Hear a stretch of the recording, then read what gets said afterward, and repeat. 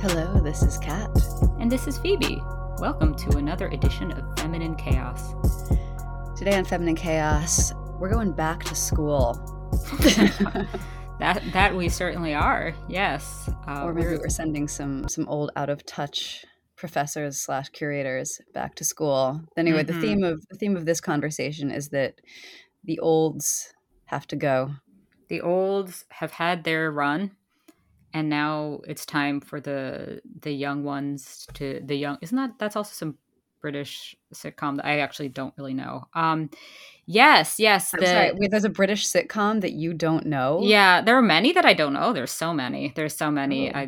I get sort of stuck in a few, and then I thought this was like a hell froze over moment. Okay, no. Continue. Yeah, so there are a lot of young people these days who are apparently fed up with the old guard, and rather than, as in the past, just sort of protesting, making a fuss, dropping out, starting their own stuff, they, it's the inmates taking over the asylum style thing, right? That's sort of the cliche. Yeah, that's the uncharitable interpretation. So we talked about one such incident here on Feminine Chaos a while back where Donald McNeil Jr., a veteran, esteemed grizzly bear.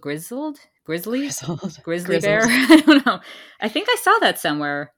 Grizzled about him. I don't know why. What does it mean for him to be grizzled? Swashbuckling? Was he wizened? Wizened? Something like that. Professionally accomplished and old person was so he was a New York Times health journalist who was fired from his job at the Times, and it's a little convoluted because this was not to do with journalism. He was lecturing on a trip to Peru for rich high school students, basically, and some expensive educational tour of Peru, and they didn't like him. Yeah, this is even. Yeah. I mean, we'll leave our discussion in the show notes. He was not actually lecturing. He was having a casual conversation over dinner. I'm saying he was hired to lecture. That was his purpose, that he was like to guide as some kind of like speaker. He wasn't the tour guide. He was a chaperone. Basically. Yeah. He was like he was a field trip chaperone. But there was something with a use, with a mention versus use issue with the N-word, was something to do with this, I think. Yeah. This honestly feels like entrapment. The kids bring it up, he takes the bait, and then he gets fired for, mentioning the N-word in the context of a conversation about whether somebody mentioned the N-word.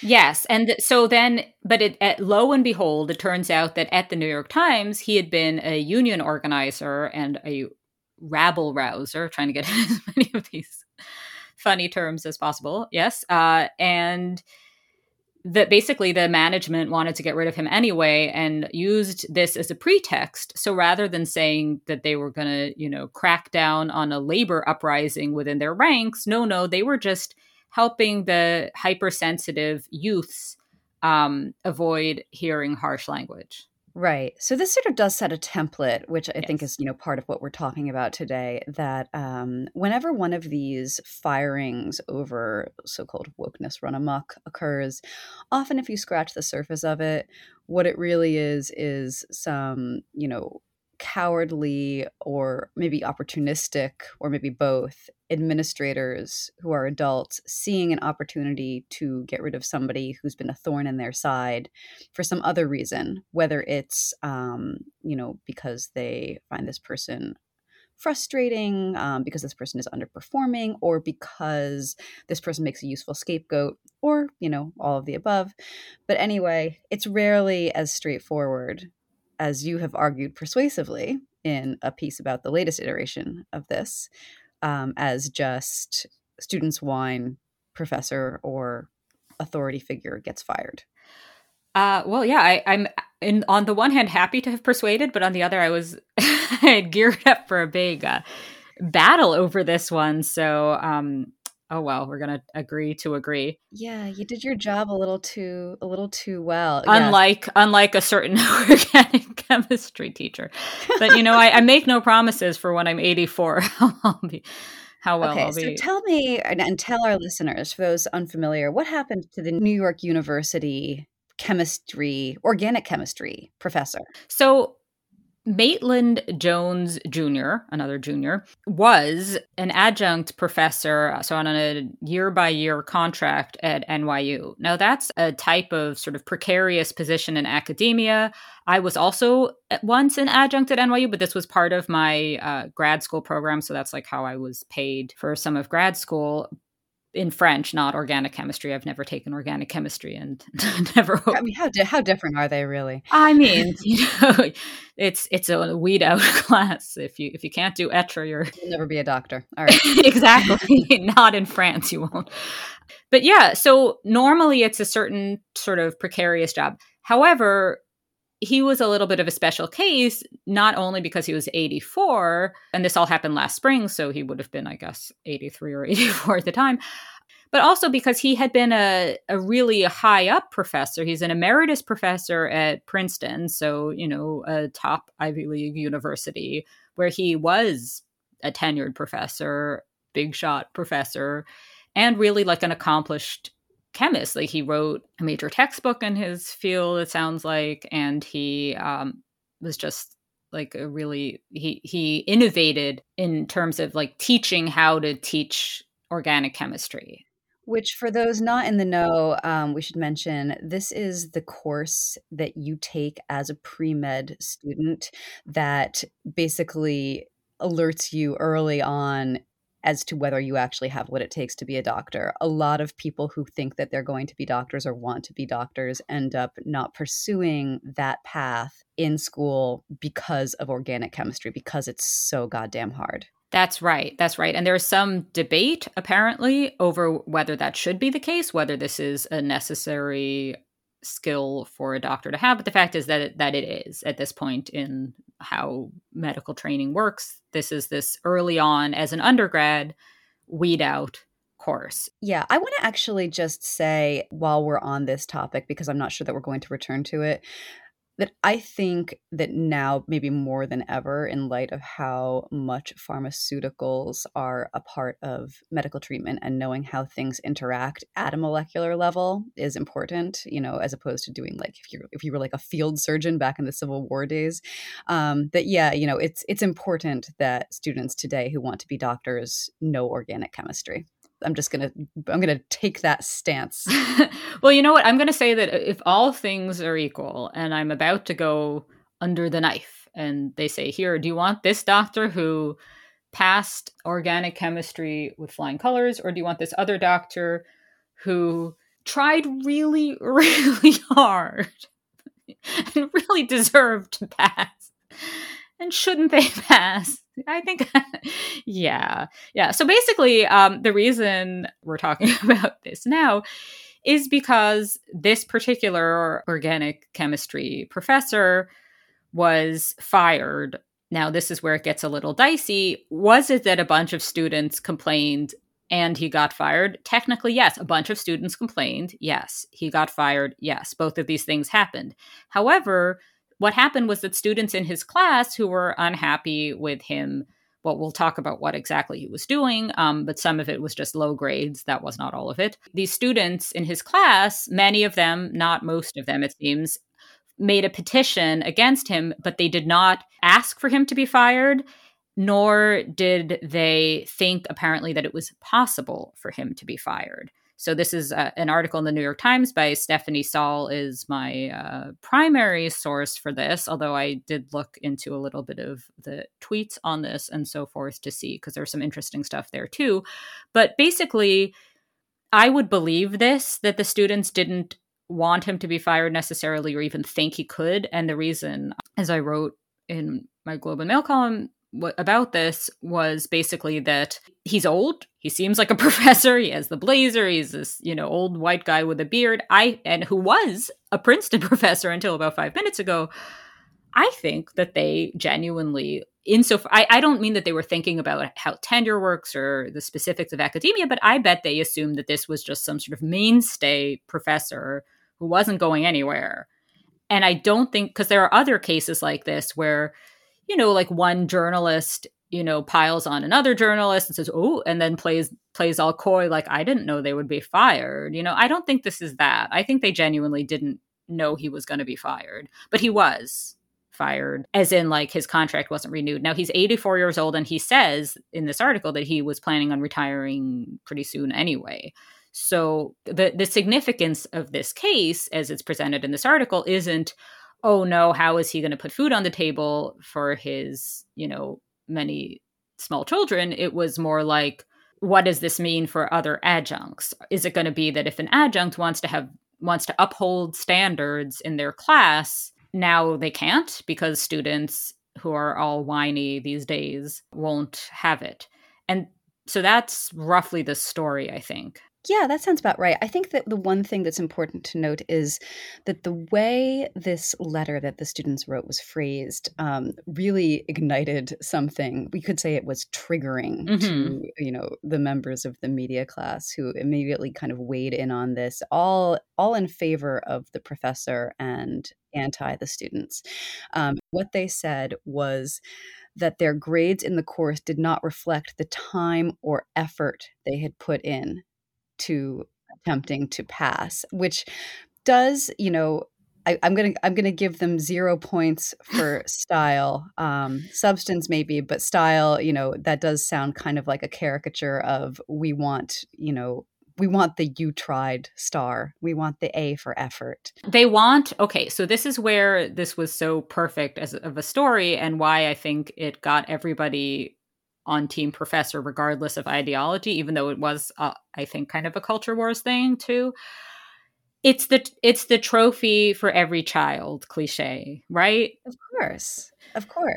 Which is one of these things that I don't know how often it actually happens, and I don't know how much of a big deal it is if a bunch of elementary school students all get a trophy for showing up. Well, maybe they whatever. But the point is that, like, this was pretty bad, and also where there are stakes, there are underqualified doctors at the end of the road. And also, so they were cheating in the class, these students. They were just doing extremely, extremely poorly. Yeah, they're not perfect victims, is what we're saying. I'm sorry. I just want to say also that, it really says something about, like, how many kind of pieces had to fall into place for this narrative to land in such a way that people were sympathetic to the professor, who is not just an old white guy, but an old white guy named Maitland Jones Jr. Like, he sounds like he should be a Southern lawyer in a John Grisham novel. It's, everything about this was perfectly positioned to make this a story about, like an old entitled white man getting what he deserved. And the fact that it didn't land that way, I think, says something about not just the students, but yeah, as you were saying, the medical aspect of it, that it ignited this anxiety about, like, we're going to have doctors who don't know how to do chemistry and perhaps by extension, like, a lot of other things. Maybe they can't even add.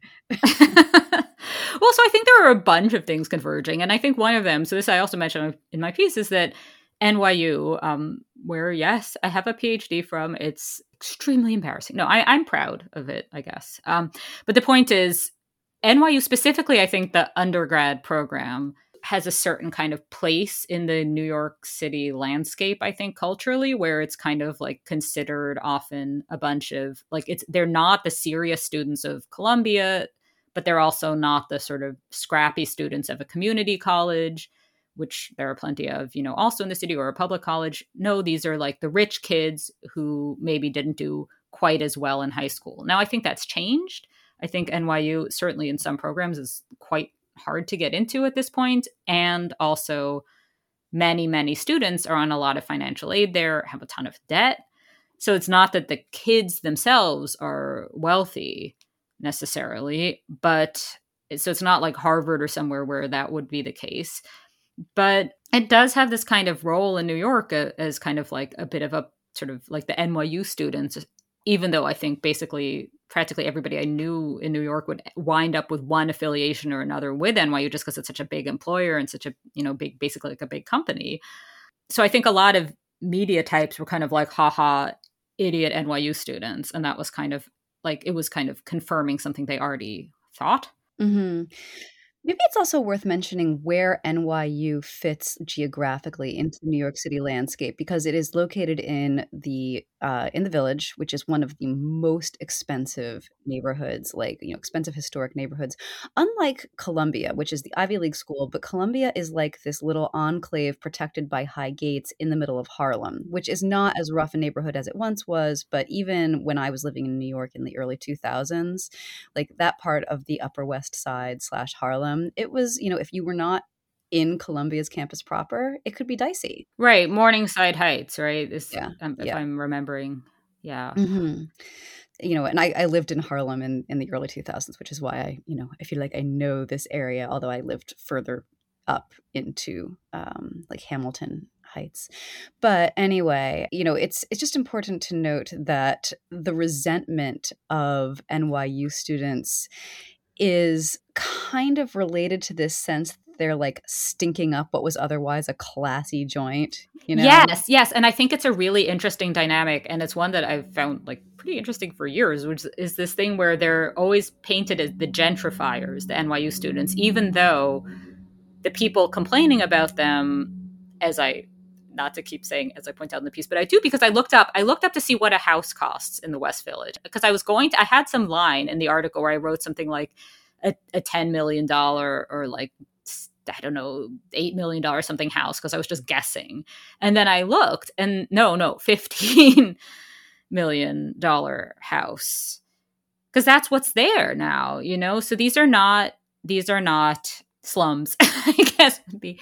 So the people who are annoyed about the NYU students, they sort of frame it as like that they're punching up against these, private school students, but maybe they're also just kind of punching down at the fact that they can't live in their manor houses in peace. Yeah, well, I mean, it's just a lot of people who live in glass houses throwing stones at people who live in other glass houses. This is reminding me of some tweet by somebody recently. So it was nothing to do with NYU students, but it was extremely funny, where it was some guy complaining that like giant truck type SUVs are parked on his quiet West Village block and that it looks like he's being invaded. You remember this? Oh, gosh, vaguely. It was really funny, but then he, I think, either deleted it or locked his account or something. And I mean, this is what you do when you make a silly tweet, then you have to pretend you don't exist for a little while. Those are the rules. I think so. I don't remember who this was who did this. So anyway, nothing to do with NYU. So the point is, NYU students, popular punching bag, and then the whole fear of being operated on by somebody inept entered into it. But also what I wanted to talk about was the culture wars angle, which is the meritocracy.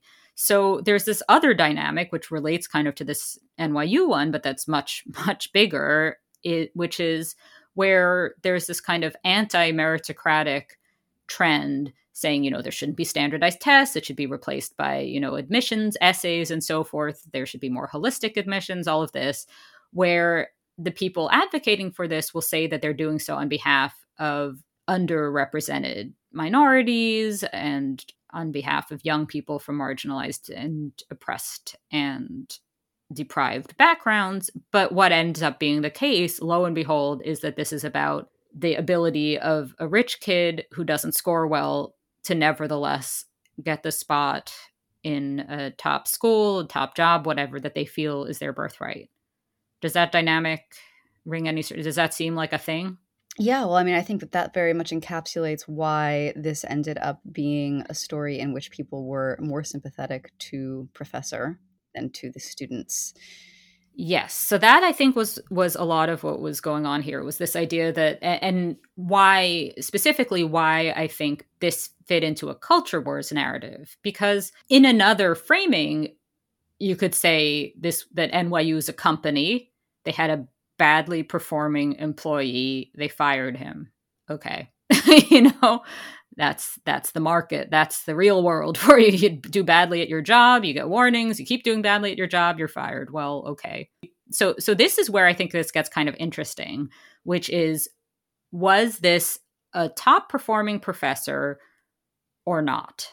Well, what do you think, Kat? Was he a top performing professor, top of his game? This is an interesting question, because the other piece of this puzzle is COVID and its impact on how kids who are currently in their first years of college have been experiencing school and attempting to study for the past 3 years, basically.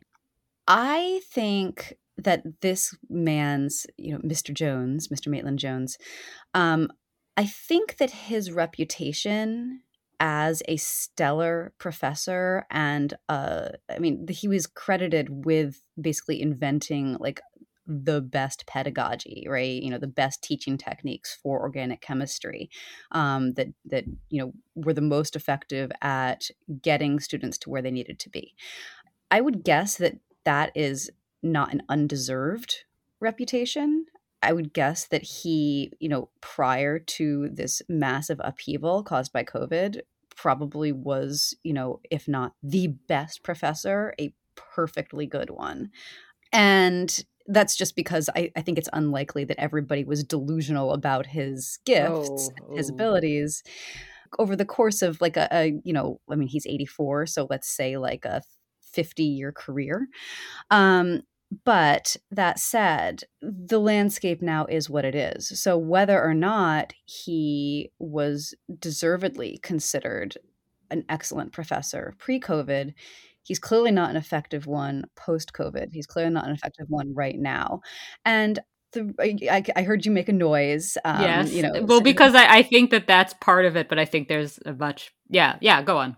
Sorry. I mean, the fact that students were cheating in the class and that cheating is rampant and has been ever since like Zoom school became a thing. And this is something that I know about, from sort of like lurking on the sidelines of conversations between, professors in other areas of study and, at other schools and so on, that, this changed the way that students, especially students who are leaving high school and coming into college, engaged in learning. And, the fact is that whether or not it's reasonable, whether or not it should be different, it is what it is. And somebody needs to meet these students where they are so that they can learn the shit and become effective doctors. And, I would certainly much rather that a professor be hired who's capable of teaching them, not just not passing them, because I don't want to see a bunch of people who don't know how to do organic chemistry, nevertheless, just being bumped ahead like kids who are illiterate in the 5th grade, but we have to pass them up because it makes us look bad if we don't. So yeah, this is a long-winded way of saying that I think that probably, Maitland Jones is just not an effective professor for the current moment, whatever he might have been previous to this.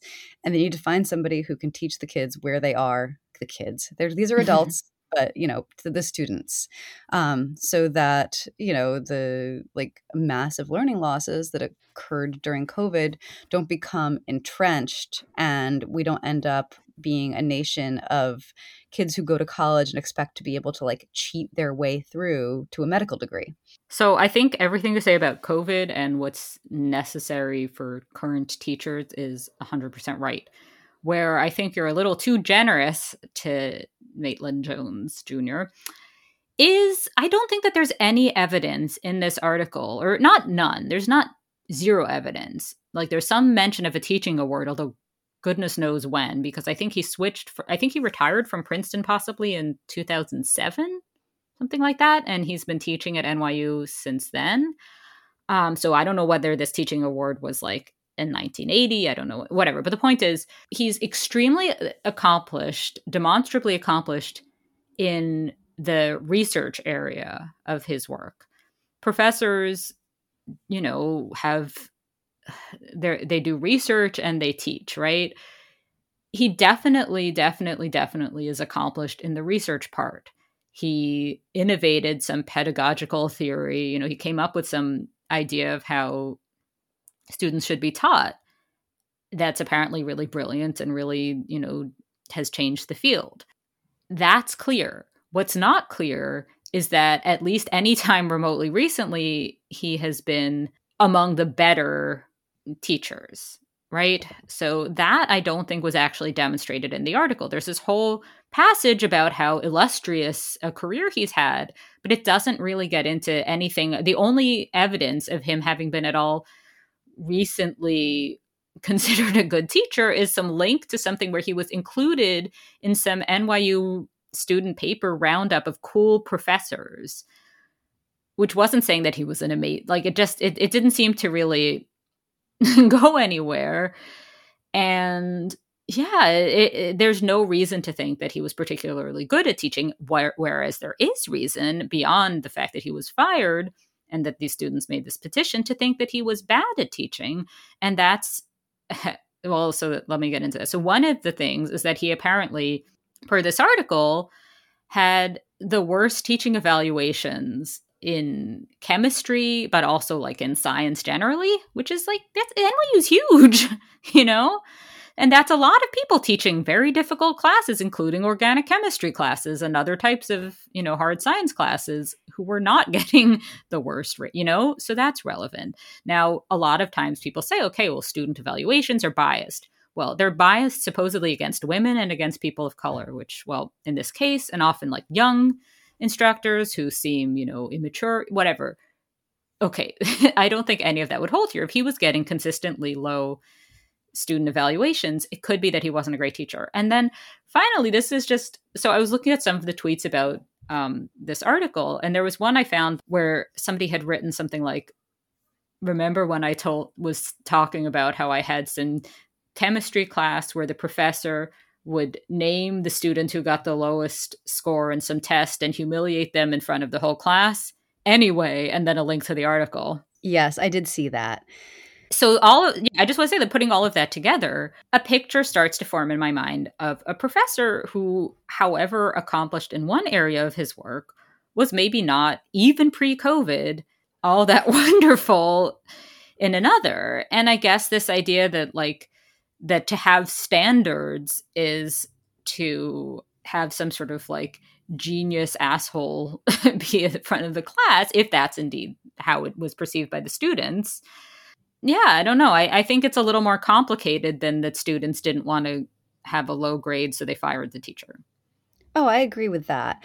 I just think that what you describe as the genius asshole at the front of class, which is a great way of putting it, is a model of teaching that was much more popular prior to I don't know. I mean, I guess maybe like the sort of social media era or the online era. Maybe I'm even going, not going far back enough.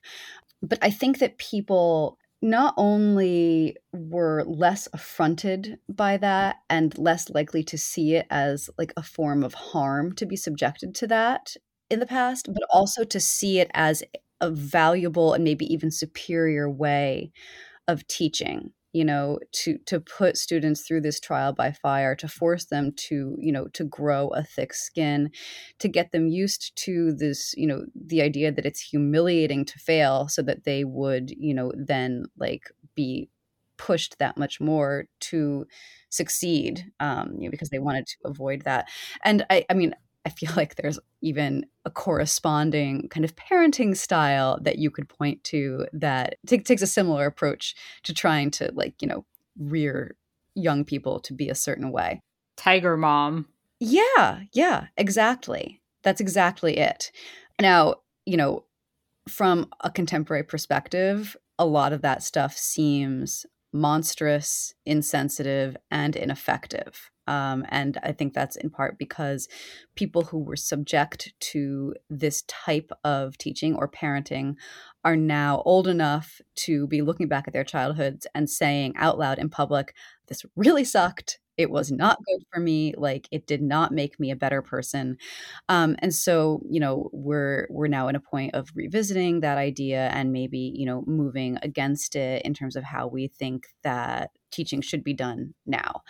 But I'm not sure that means just because hasn't aged well, or that it's not like in vogue right now, or it's not seen as a good thing right now, that it couldn't also have been a good thing in a different context, in a different time. Sure. And I think that's where COVID fits into it. Actually, though, I was going to say, because I think this idea that students, unless a professor yells at them, don't know adversity. These are students who could not socialize, date, hang out, for a few years sometimes, and some of them are probably still scared and in their dorm rooms because they think they'll get COVID if they go outside. And I don't know exactly what they think would happen if they got COVID, but whatever. The point is, it's been a screwy time where they've had to fork out this huge tuition. Yeah. And I mean, college is still like counter to most other places in society. A lot of them are still maintaining incredibly not just strict, but kind of frightening COVID standards in that, like,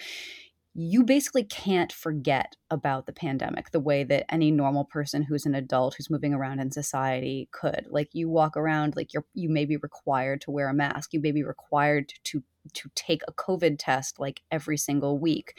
You may be subject to stricter quarantine standards than a person who's like, an adult with a job.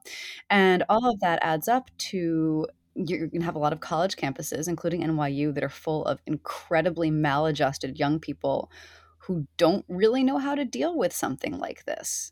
Yeah, I think that's right. And I think there's just a lot converging in terms of under socialized students who also, so then there's the broader economy and the cost of living in general, which I think means that it can be infantilizing for students to feel like they can never kind of make it on their own in life, and that's not necessarily that they don't want to. It might just be that they see it as impossible, and they might not be wrong. And I think that all enters into it. And I think this idea that they're coddled because they are like, that the world is too soft for them, I think is a harder case to make now than it was a few years ago. Yeah, I think that there is something to that, in that it's not just that they lack the ability to become independent adults.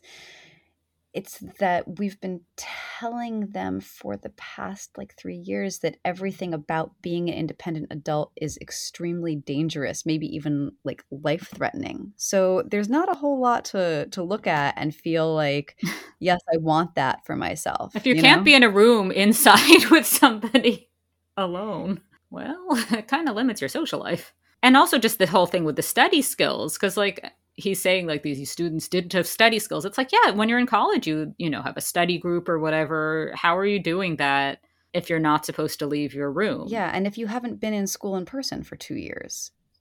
Exactly. So it all just seems, the only sympathy I have here specifically for the teacher is this idea that maybe NYU was just screwing up how it was handling the pandemic more broadly, and perhaps pinning more of this on this one teacher than necessary. The reason I don't think of this teacher as a scapegoat is ultimately this professor is because it sounds like he was pretty crummy at teaching and maybe should not have been teaching. And given that this is a case where somebody was not, going to be, it sounds like, out on the street for lack of having that job, it seems like a win-win for everybody if he's just done. He's 84. He's an emeritus Princeton professor, which is he's probably fine. I don't think that this is a problem. Yeah, I mean, I'm always hesitant to take the, this person will be fine, hence this isn't a problem thing, because you're going to find out that there are a bunch of people who weren't fine, who you just never heard about, because they didn't merit that kind of attention from the national press or otherwise. But that's why they didn't, because they didn't look the part. So let's just do a thought experiment here. What if it was an adjunct who's a early 20s grad student with funny colored hair, who failed a bunch of students and got fired? Nobody would care. The story wouldn't be professor is fired. It would be TA, Yeah, I'm not sure I'm sold on this, but that's okay.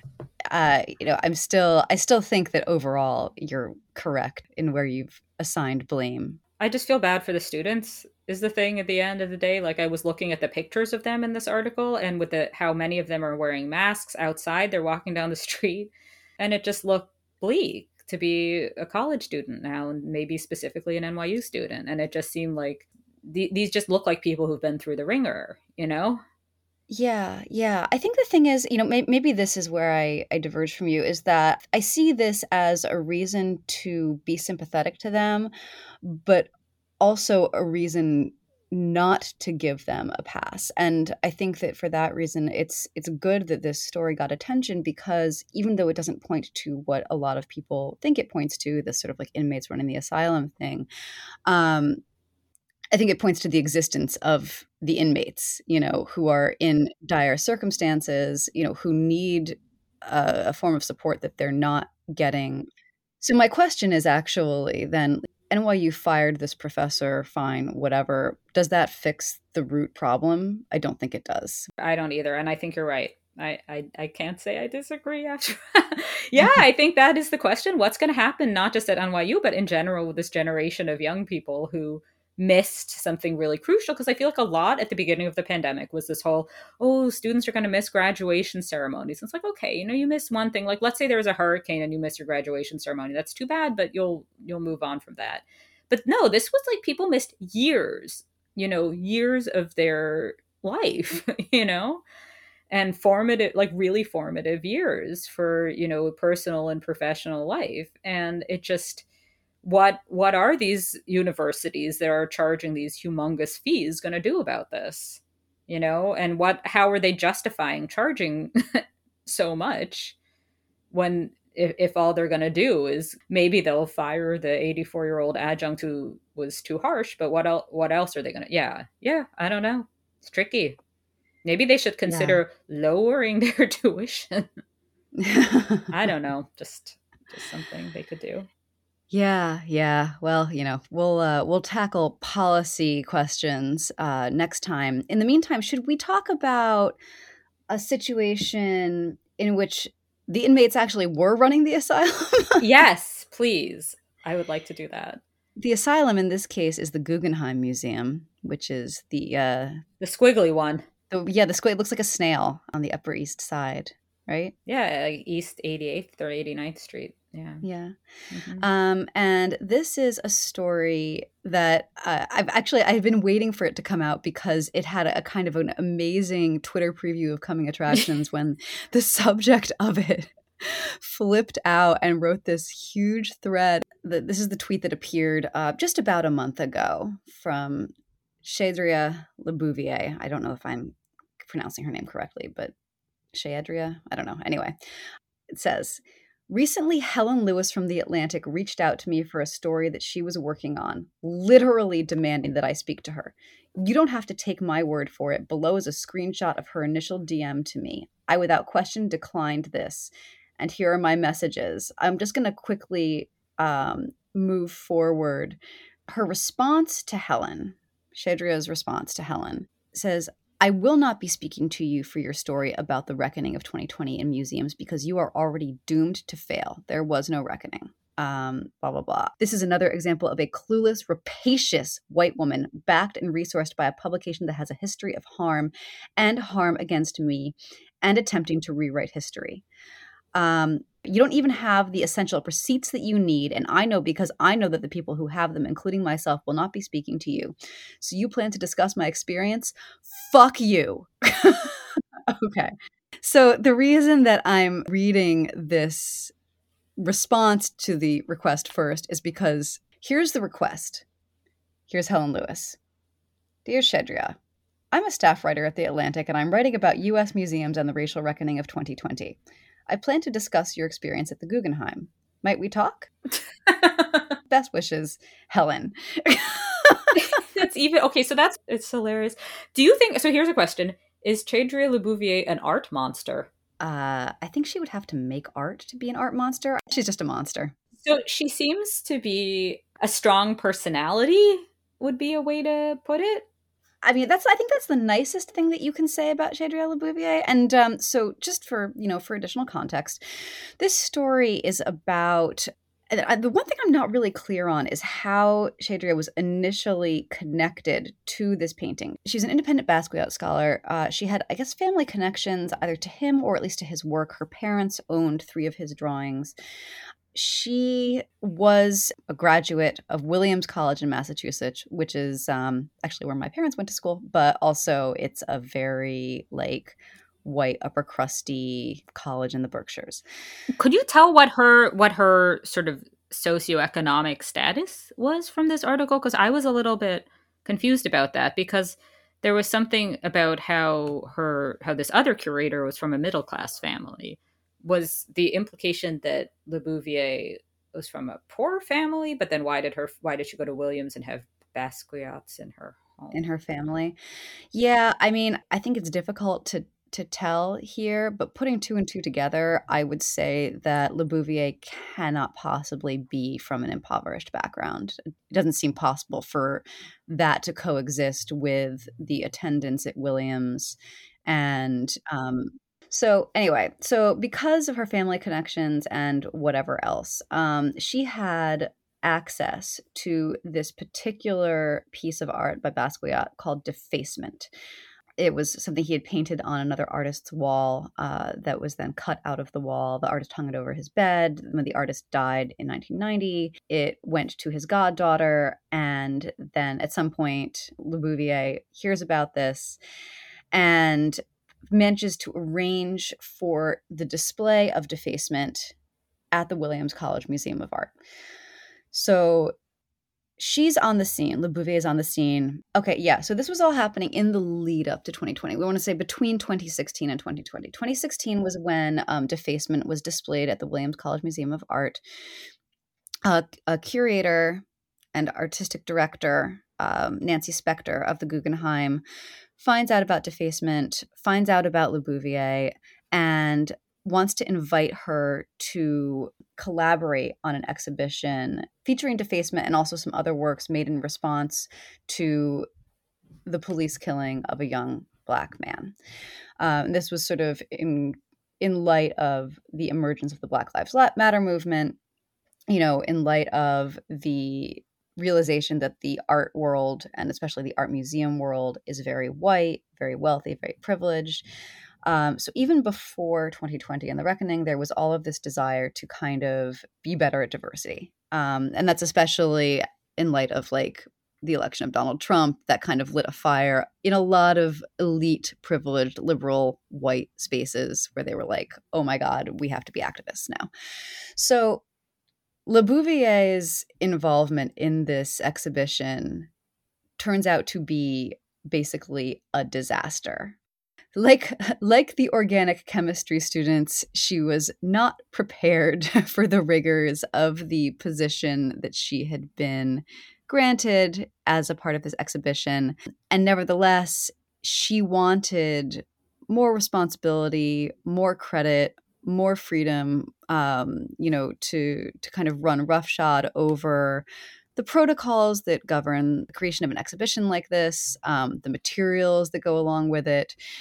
She wanted to kind of run roughshod over all of the people who were involved in the exhibition. And basically, when she didn't get her way, or when she felt that she was being treated, with less than the deference she deserved, Le Bouvier would accuse people of being racists. Am I about summing this up? Yeah, that seems right. So this is 2019.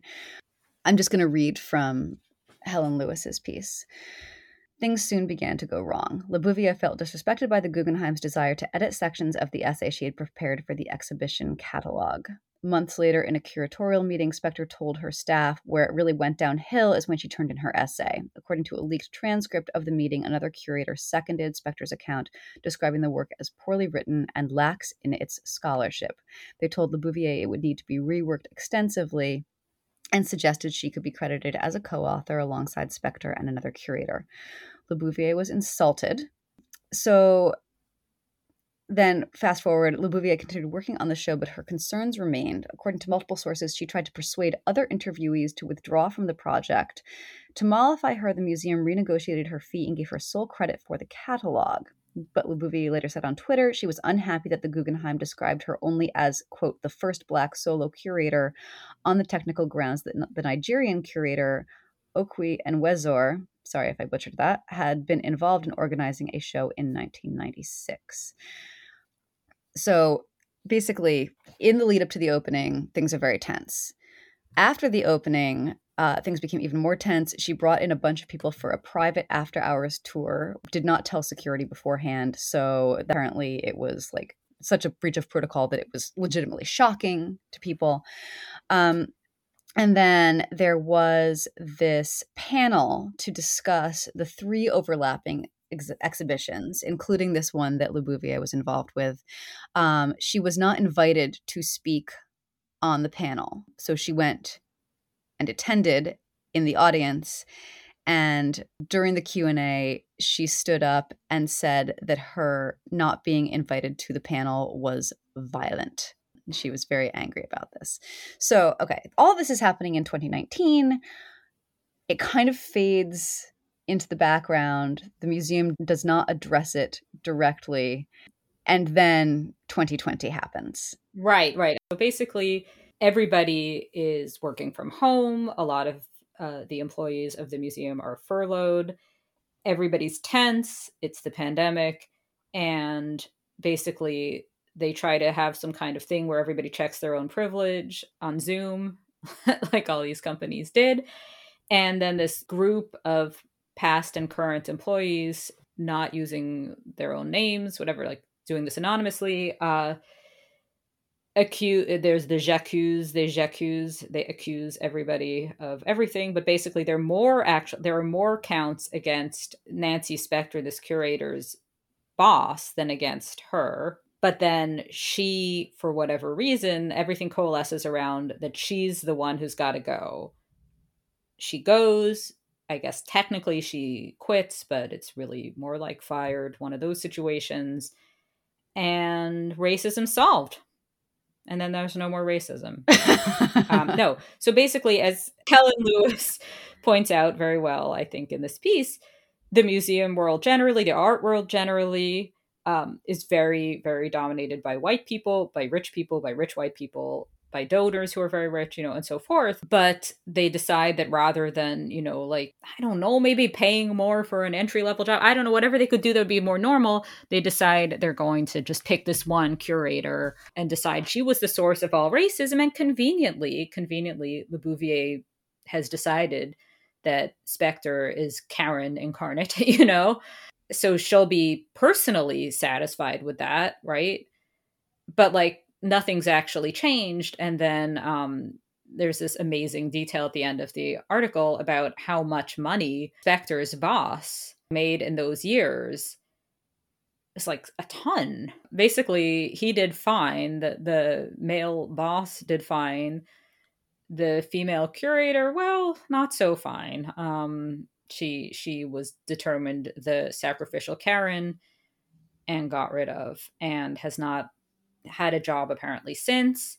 And she's 63, and it doesn't seem like there's much on the horizon for her at this point. Yeah. So, I mean, this is such a complicated story because it's partly about a museum covering its ass by scapegoating one person who happened to be a member of the category of middle-aged white women who were sort of identified as those who would be scapegoated.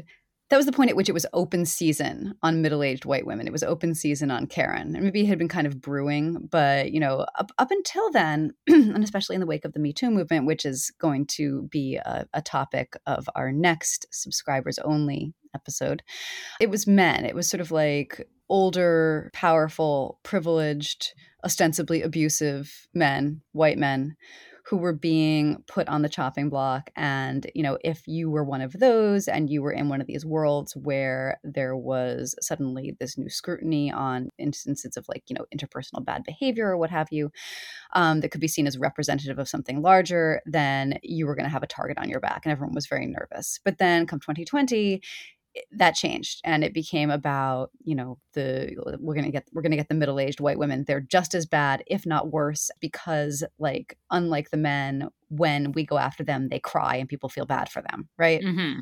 They're the secret, because it's not because they think they're the victims is why they're worse, because they imagine that they are oppressed, but they're actually the oppressor. Because the white men, maybe they're whiny, but they don't imagine that they're the victims in quite the same way. Like, they don't galvanize the left into thinking that they're victims. Yes. So it's partly, this thing of scapegoating to try to escape from an indictment that's much more like a systemic problem. But also, I don't think we can underestimate how this played out specifically as a result of someone like Chedra Lebouvier being involved, because this woman is special.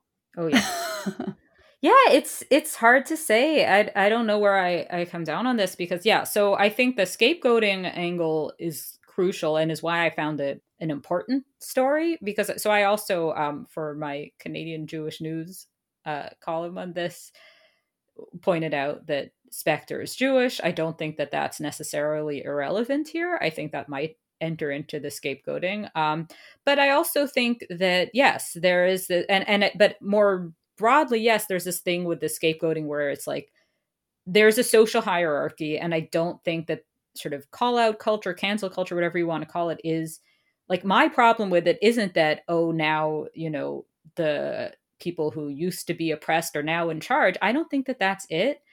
I think the status quo doesn't change, and I think that a lot of these maneuverings among that are sort of pitting people who are not actually that powerful against one another or sort of appeasing, like a lot of these moves are this thing of like pretending to do something righteous just to kind of keep the same people in charge and save the institution.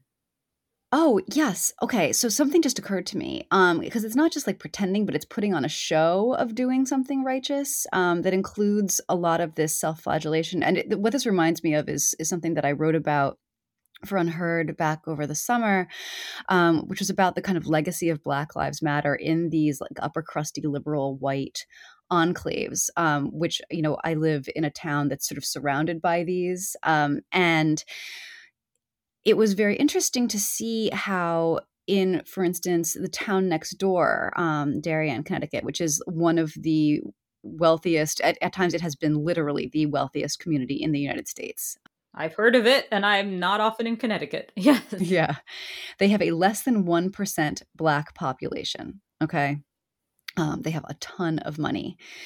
They staged a huge demonstration, where like all of these people walked down Main Street shouting "No justice, no peace." It's like a sea of white people wearing like Lily Pulitzer and wearing designer sunglasses, yelling "No justice, no peace." Funny. As they walk down their leafy Main Street, everybody put like all the businesses, the little shishi boutiques where I can't afford to shop, put Black Lives Matter signs in their windows. All of the multi-million-dollar mansions had Black Lives Matter signs on their lawns where no Black people would ever see them unless they were there to like do a delivery because no Black people live in these neighborhoods. There was all of this kind of like self-flagellation, like very visible denunciations of one's own privilege, very visible donations to the Black Lives Matter movement. Everyone's putting their signs out. Everyone's like kind of taking turns being ritualistically flogged for the crime of having subjugated and marginalized people of color. Okay, this is the whole public thing that's happening. Some amount of time, a very short amount of time later, like in the wake of all of this, Darien public schools, which, as you would imagine, are some of the best in the state because of all of the obscene wealth in this community, were asked to admit something like 20 kindergartners from Norwalk, where I live, where there is not that kind of money, where the population is 15% Black, where the school district is majority minority, and they wouldn't let them in. To me, this was just such a perfect encapsulation of what happens in public, how all of this performative gesturing is made to say like, oh yeah, look, we're so down with the cause and we're so sorry and like we renounce our privilege and we're going to do better. And then when there is in fact an opportunity to do better quietly, they just don't. And almost nobody notices. Yeah. I mean, I think that's it. That's amazing and funny. And I mean, it's not funny, like it's horrible, but it's also a little sort of bleakly funny. But the strong personality thesis too. though. Sometimes people are just impossible at the right place at the right time. Yeah. Well, I mean, also, too, like the fact that, here was somebody who didn't really want systemic change. What Le Bouvier wanted was, to be given everything. And then when she didn't get everything, what she wanted was somebody's head on a platter. She wanted blood. This was personal to her. And it's quite clear from not just this reporting, but her tweets about the incident and the story, which have been voluminous, and which, we'll put some of those in the show notes. Well, insofar as she could ever be satisfied, what was going to satisfy her was not the kind of thing that would make any kind of difference to the art world and to like the plight of other Black people or marginalized people in the art world. It was going to be something that made her feel like she'd gotten some kind of revenge against this one woman who she decided was the avatar for all of her suffering. Mm-hmm. Yeah, I think that's often the case, I would say, across the ideological spectrum. I think sometimes you have people who claim that their cause is free speech and something like that, but their cause is just being important and famous. And I think you have people who say that their cause is social justice, and it's just that they want to be important and famous and given everything. And yeah, I think sometimes it like the ideological aspect, like I think there is a problem in the art world with, social justice. Probably, yeah, I would assume so. Does it have anything to do with this particular person wanting the world to revolve around her? No. No, it doesn't. But, the fact that it was her really, like, I mean, obviously Nancy Spector did not come out on top, but the Guggenheim, boy, they were lucky. They were lucky that it was Le Bouvier and not somebody else. It's a funny building, though. I do like the building. I've always thought it'd be fun to like rollerblade down it or something. Yeah. You can really get vertigo, like if you try to make your way too quickly up that curly Q staircase. And what does all of this have to do with the legacy of the Me Too movement? To find that out, you're going to have to join us on our Substack at femchaospod.substack.com, where for $5 a month, you can gain access to exclusive content, including the conversation that we're about to have, which is related to this one, but which we are holding back for our premium subscribers. Got to keep the mystery alive. Yeah. Do you have anything else to say about Maitland Jones Jr. or Chedriel Le Bouvier or the Guggenheim or organic chemistry before we adjourn to our private room? Yes, I am disappointed that our scandals this week did not include any prosthetic bosoms. I'm disappointed by that too. I am wearing one right now. I'm glad to hear it. So yeah, I mean, me too. #me too. Well, actually, in the name of equity, we're not both wearing prosthetic bosoms. We're each wearing one prosthetic boob, just one. Straddling the border. They're so big that they fit over the Canadian border. I can wear one in Connecticut, and you can wear one in Toronto. Exactly. That's what that is exactly what's happening. Cans, yeah. Mm-hmm. All right. We'll be back. We'll be back. Yep. Okay. Bye. Bye.